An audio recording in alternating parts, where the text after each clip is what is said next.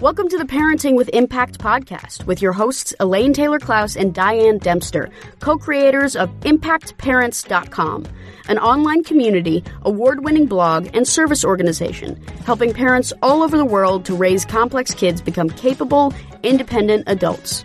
Hi everyone, Elaine and Diane here, and we know that you want your complex kids to grow up to be happy and independent, and yet you're not always sure how or when to help with that. In this podcast, we'll encourage you to collaborate with all kinds of complex kids and support them in navigating life and learning. And we'll interview leading experts from around the world, as well as parents in our own community, talking about how training for parents actually helps these complex kids. We'll talk about the issues we hear parents struggling with all the time and how a coach approach can support and empower your amazing young people. We won't tell you what to do. We're going to help you figure out how. So let's move on to the next conversation.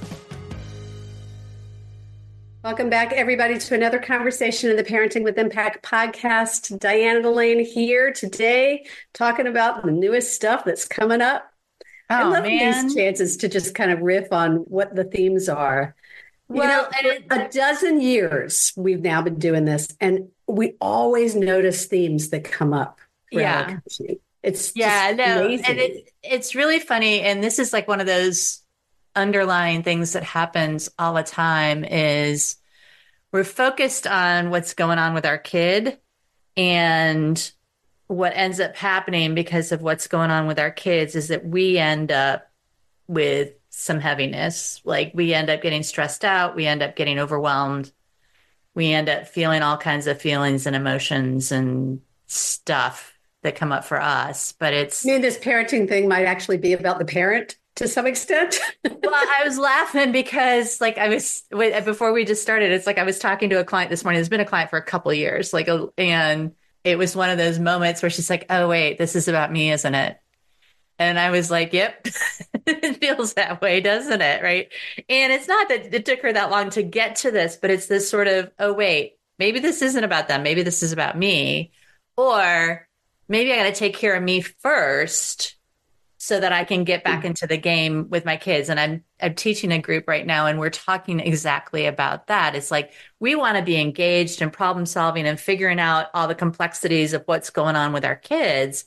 But if we're stressed and overwhelmed or dysregulated or frustrated or whatever it is that we're doing, it's like they always talk about the kid's brain being offline. I guess this is talking about the parent's brain being offline, right? It's this sort of, you're not able to engage at the same level when you're feeling stressed, overwhelmed, guilty, perfectionism. Right. And all that stuff. It's interesting. When I was doing a podcast episode, you weren't there with Aaron Dodini, and we were kind of talking about I was asking him, so go listen to that episode, but I was asking him, like, what's the value of adult diagnosis? And one of the things he was talking about was just this notion of, it wasn't just modeling, but, like kids feel better when they feel like their parents are human. And if we're dysregulated, they're feeling that. Oh, yeah. Well, a lot of times our kids feel our dysregulation more than we do. I mean, it's like so many times I remember this from being it's like I have 3 kids, right? And I remember so distinctly, this is a funny story. I don't know if I've even told you this. I was watching home videos from 15, 20 years ago, and watching myself in the video. And I'm like, who is that woman? And it was like this sort of, I could tell watching myself just how stressed out I was. And how much you were holding it together. Oh, yeah. I was like in this sort of controlled chaos mode, but I was working to try to control the chaos, right? And that's how we get, because this stuff is hard. Let's acknowledge and say that. Sometimes it's hard to parent complex kids. And part of that is how we are being. We always said that, how right. we're being while we're doing. Not what we're doing, right? Okay, so let's break it down. Okay, so there's guilt, overwhelm, mental load. There's the emotional intensity kind of that can lead to either offensive or defensive approaches, right? We can either shut down or we can get aggressive. or Well, offensive. actually, it might, like, we could even flip it the other way around, right? This is how I was doing it with this client. When we teach our dysregulation model, our trigger model, we talk about aware, alert, and alarm. Alarm. Okay. And what I want to talk about is like all the alarm is where you lose it and you have to either run away or you get aggressive and you may or yell come or back and whatever, apologize and reclaim whatever your you do, right? Yeah. So we're talking about the stage before that, where it's like this sort of your emotions and your logical brain and your problem solving brain are competing, right? Your executive, your executive function and your emotions are competing for space in your brain. So it's because you're so overwhelmed or stressed or you're worried or you're carrying a lot of stuff. You like guilt, or you mentioned perfectionism. I mean, all these sorts of emotionally kinds of things that are going on. We used to call it emotional intensity. That was the term we used for years, right? Well, and emotional intensity doesn't just have to be yelling. Like, I think that's the important piece of it. This client I was talking to is like, I used the word dysregulated, and she's like, oh, well, I'm only like a 3 dysregulated. And I was like, well, how stressed were you? And she says, well, I'm about a 9 on the stress level. And I'm like, okay, so stress is a 9. That's dysregulated, right? It's this sort of, if we see dysregulated as like, how much am I yelling and how reactive am I? If I'm only dysregulated when I'm over the top versus I'm dysregulated when I'm off balance. I mean, I know that there's mornings that I'm dysregulated just waiting for my coffee to brew, right? It's because it's been a morning already. Right. Okay. So there's this, sometimes we internalize, right? Maybe we shut down, maybe we go inside, maybe we beat ourselves up, maybe we avoid, maybe I don't know what else. There are a lot of ways. Maybe we start engaging in unhealthy behaviors. We start, stress eating more chips, right? Or maybe I start drinking more than I'd like to, right? So there are all kinds of ways that we not aggressively, right? React to the feelings of stress and overwhelm. And then there's the way that we can look to and we see it that's more visual is the explosions, the yelling, the micromanaging, the nagging, right? The ways that we do blaming, like the blaming is your fault. I can't believe they did that. Or, it's like, I always say that the controller in your head either is like, I have to do this. I'm the only one that can do it and I have to do it right now. Or it's all their fault. They should do it. Why don't they ever do anything? I mean, so it's either we're pointing the fingers at us or we're pointing the fingers at somebody else. Yeah.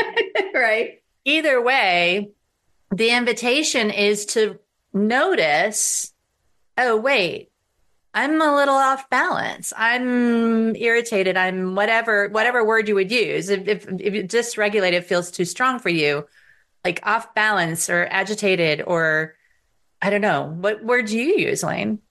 Well, off is probably the word I use. I'm feeling off. So for me, it's often I'm exhausted, I'm tired, I'm spent. Mm-hmm. Right? There's this drained energy sense that I get to. And what I'm coming to is I'm hearing you talking. It's like, okay, so there's the what's leading to it, and then there's how do I want to handle it? And those are kind of two different conversations. Well, there's the one in the middle, which is how do I even know that it's there, right? It's this sort of, another client was on the phone with them the other day, and we were talking about black and white thinking, right? It's this sort of right, wrong, good, bad. They have to do this. They can't do that. The thing that she came to was, oh, wait, when I get into black and white thinking, that's a great indication that I'm stressed out. That's her sign. That's her sign, right? It's that's her tell. Like we used to talk when we teach, it's like, are you running your hands through your hair? Are you wringing your fingers? Are you like, do you feel your hair on your neck? Is your chest, your heart beating more? What is your tell? And again, it's this sort of, you may never get to losing it, but you may be off. Yeah. And so one is noticing that you're off.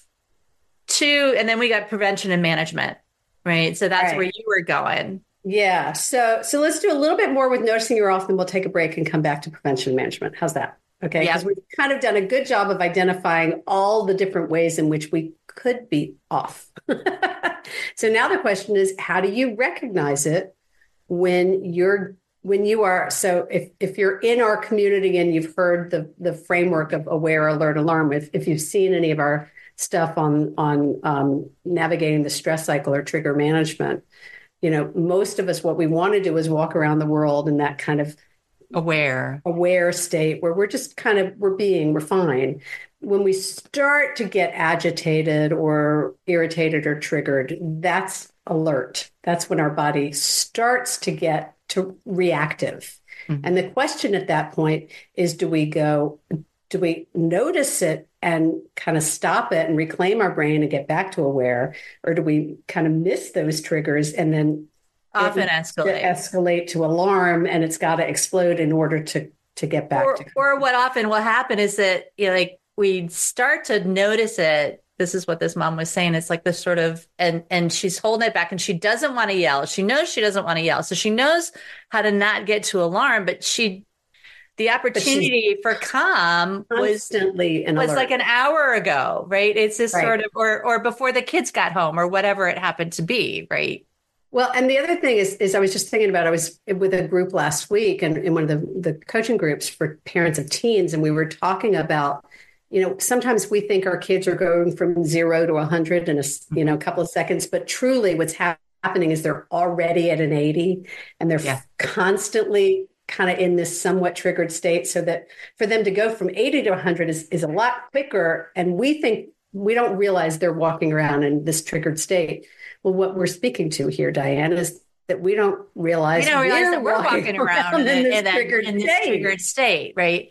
Well, and so you asked, how do you begin to notice? I think that there's a couple of, even just doing a temperature check, right? It's this sort of, I think about like with little kids, and they've got the little face charts with the smiley face and the neutral face and the frowny face and the angry face. And it's like this sort of, you could go through the process of creating a habit where every time you went to the bathroom, or you could set an alarm once an hour, or you could do something to say, okay, how am I feeling right now? Really? How am I feeling? Really? How am I feeling? Do Kegels in the stop signs, right? When I was younger. Yeah. So it's like check in with ourselves. So no, and usually there is a physiological tell, right? Mm-hmm. Usually there's something in the body, whether it's a racing heart or just feeling unsettled or agitated or, needing to move for those of us with hyperactivity. Yeah. And so just even noticing that phrase, even you were saying earlier about feeling off, I think the other side of it for a lot of us is noticing when we're really, numb, right? But I was going to go the other direction, which is like noticing when you are really relaxed. Noticing, like, so many of us don't know what like real calm, and I use that word, calm doesn't just mean I'm not yelling. Yeah. Like, think about it, like everybody feel it in your body for just a second. Like, imagine yourself at the beach, listening to the waves, or wherever your place. I'm saying that because I'm getting ready to go on vacation to the beach and be by the waves. But like, imagine that moment just before bed, and you're like laying there and you're like completely relaxed and your body's just, ooh. That's knowing what calm feels like for you is a really essential place to help you figure out when you're not feeling You're not feeling And I suspect there are a lot of parents listening to this who are going, I never feel that way. Right. Or I haven't felt that way. My kid's 7. I haven't felt that way in years. Yeah. and that may be true, y'all. And that's let's not make that wrong. Let's make it true. Yeah. Like that may be true. And it may be, that's a great indication that it's really important to figure out what is it going to take to put your oxygen mask on. Right? Well, and I remember like there was 2 things when my kids were little that I really amplified. One was getting to go to the grocery store by myself. And I know that sounds really weird because going to the grocery store may not be fun for you. Going to the grocery store is fun for me. And the other one was picking the music in the car, because I wasn't competing with the kids. Like if I got to pick my song and like they weren't in the car, I could crank up my music and I could sing and I could like not have to worry about them. So being in the car by myself, being in the grocery store by myself were those moments where I was like, okay, wait, this is just me, nobody else. For me, it was going to the bathroom by myself, and it was turning and facing the table when I sat to eat a meal. was not eating the meal at a cattywampus so that I could get up at any moment, but knowing that I can sit and eat this meal. That was a biggie for me. So there is something here about really beginning to notice when you're on or when you're calm or when you're off. And we're talking real calm, not fake calm. Fake calm. Right. Right. And really paying attention to noticing how you're feeling. Like, how are you checking in with yourself? Yeah. Yep. So after the break, take a quick break and we'll come back. Hi, it's Elaine. And if you like this podcast, you'll love our coach approach. Whether you're a parent looking for support or a professional supporting families, we invite you to download a free guide with 12 key coaching tools at impactparents.com/gift. You can begin using a coach approach to help kids become more independent or improve all of your conversations at work and at home. That's impactparents.com/gift. Okay, welcome back, everybody. We are talking about, I don't know exactly what we're going to call this yet, but we're talking about when our brains are offline and online and overwhelmed and stressed. Emotions competing with, off. When you feel off as a parent. Right. And so we talked about kind of noticing when you're feeling off. Now what we want to do is kind of look a little bit about what's before and then how do you want to handle it, right? Yep. So, okay. Once you've kind of gotten, so one of the tools we teach in Sanity School, which is our parent training program, is using a trigger journal. And this would be a great place to do that. It's like to reflect during the day. What are the things that got you agitated? When were you agitated? Because then what you can do is you can see, what was it that had me off? Well, what had me off was that I was constantly all day thinking about the fact that tonight is going to be X, right? Or I was thinking about the fact that all day I was feeling guilty because I rushed the kid out the door instead and I forgot to give her a hug, right? It's just sort of beginning to notice not just when you feel that way, but what are what do you call them? Antecedents? No, the before antecedents things. Is before. Antecedents, the before things. Yeah. The before things and the thing before the thing and the thing before the thing, because it may be something that happened just now, or it may be something that's even older than that. I was laughing because I was telling this story to a small group last week about being late for school. And I'm constantly agitated about oh my gosh, we can't be late. And this and the other thing. And we were talking about judgment. And I realized that the voice in my head was actually from when I was a kid, because my dad was one of these super prompt people. And I was afraid of getting in trouble. And the voice in my head says, we have to be on time for school or we're going to get in trouble. And I'm like, we're going to get in trouble. Wait, who's getting in trouble here?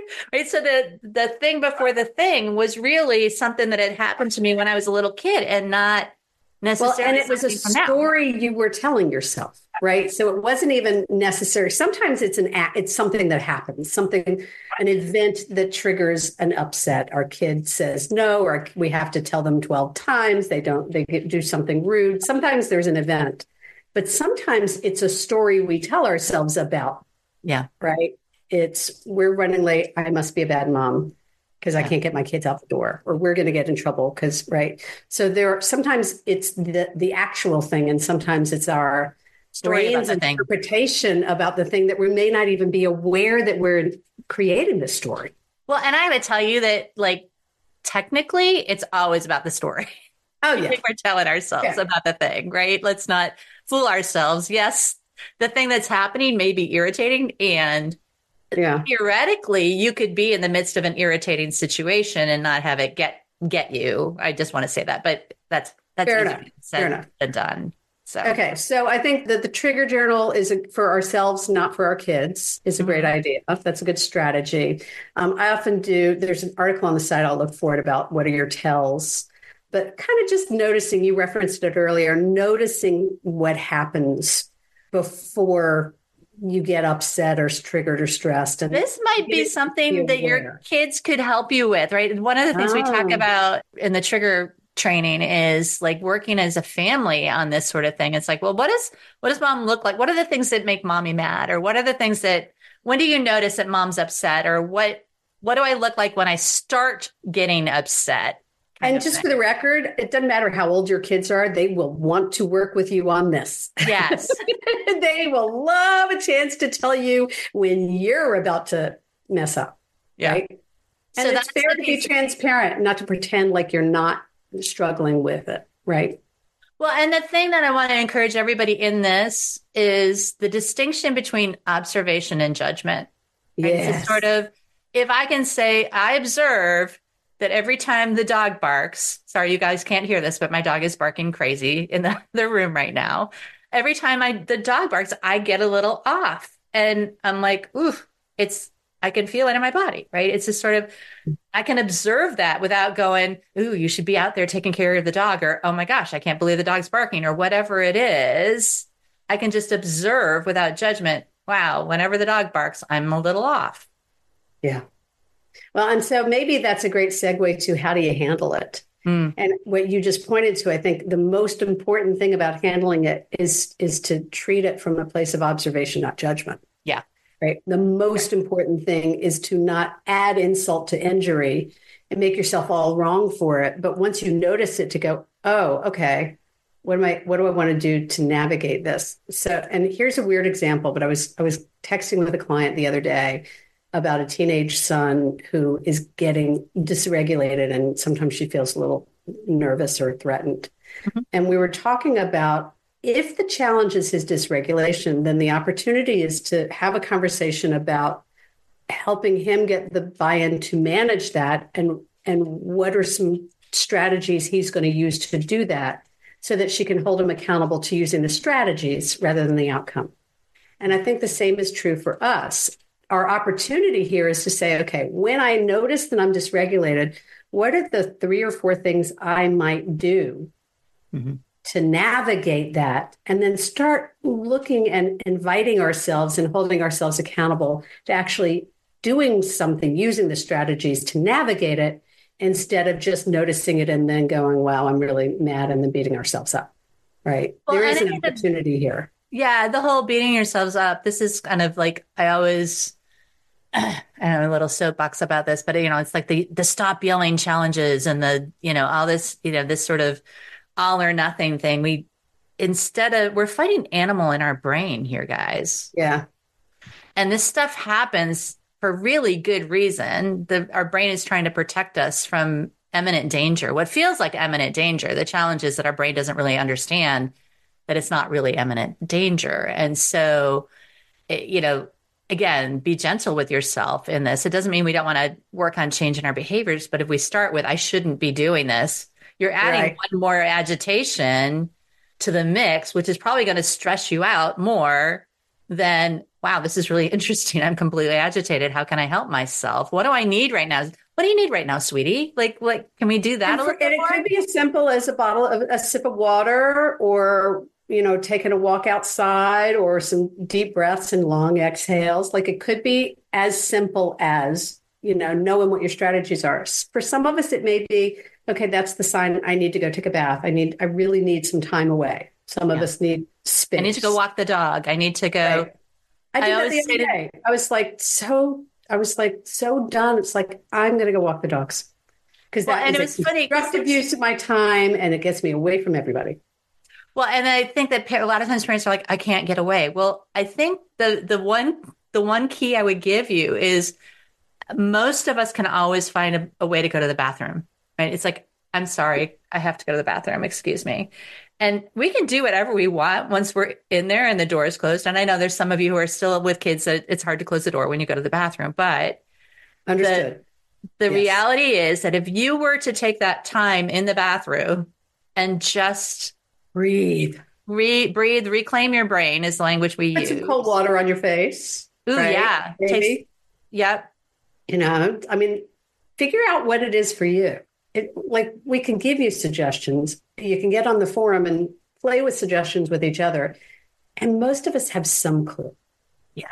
Yeah. Right? Well, and there are going to be some of you that will say, my kid is chasing me around my house. I can't leave them alone. And I get it. Sometimes it is hard. And emotional regulation 2.0 is figuring out how to be able to reclaim your brain when you've got a melting down kid in front of you, right? And not have to leave the melting down kid to be able to go and reclaim your brain.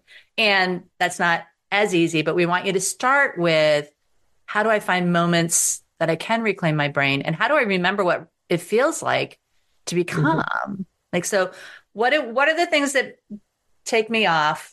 How do I feel when I'm calm versus when I'm agitated? And what are the tools that I want to try?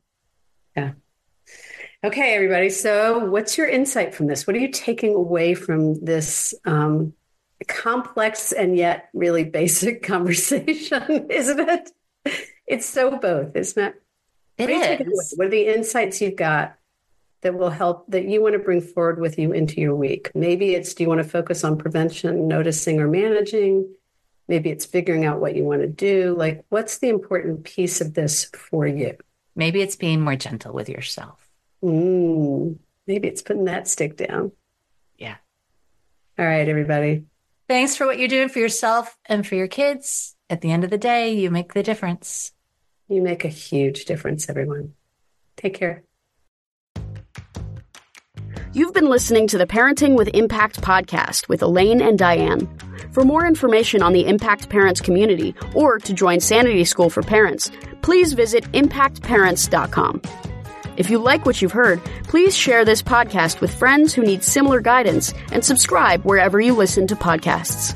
For the essentials of Elaine and Diane's coach approach to parenting, download a free tip sheet at impactparents.com/podcast. Behavior therapy training for parents is actually recommended as a first-line treatment for complex kids. For information about Sanity School, our training program for parents or teachers, which has helped thousands of families around the globe, visit impactparents.com/Sanity School.